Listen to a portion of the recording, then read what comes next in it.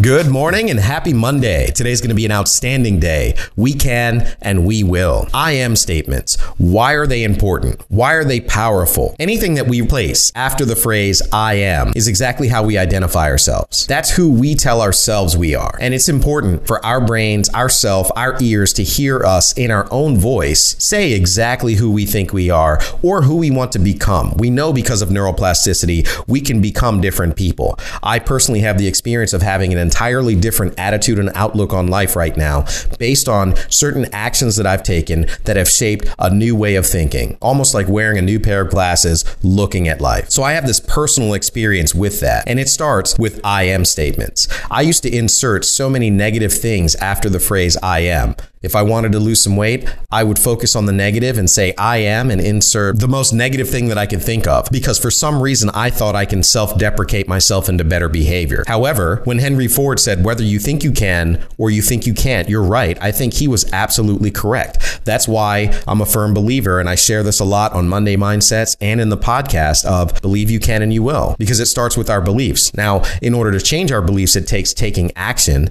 because like a lot of people, I was unable to think my way into better actions. I had to act my way into a better way of thinking. And by doing those actions, it's created a different mindset. It's shaped the way that I view myself and what I view as possible. So as we go about our day and we go about our week, let's look at our I am statements. And I like to write them down in the morning, but saying them out loud throughout the day as an affirmation, even looking myself in the mirror, making eye contact with myself so I know exactly who I'm talking to when I say this, seems to do something. Check yourself. Try to be a little bit more aware, even in your own mind, of what you're saying to yourself about I am, how you're talking to yourself. Would you speak to another person the way that you speak to yourself? So as we sharpen up our morning routine and we think about that journal in the morning this week, why don't we write down 3 I am statements? 2 things that we want to reinforce exactly who we are, and 1 thing that we want to become. See if that makes a difference. See if throughout your day you start to find more reasons to reinforce those ideas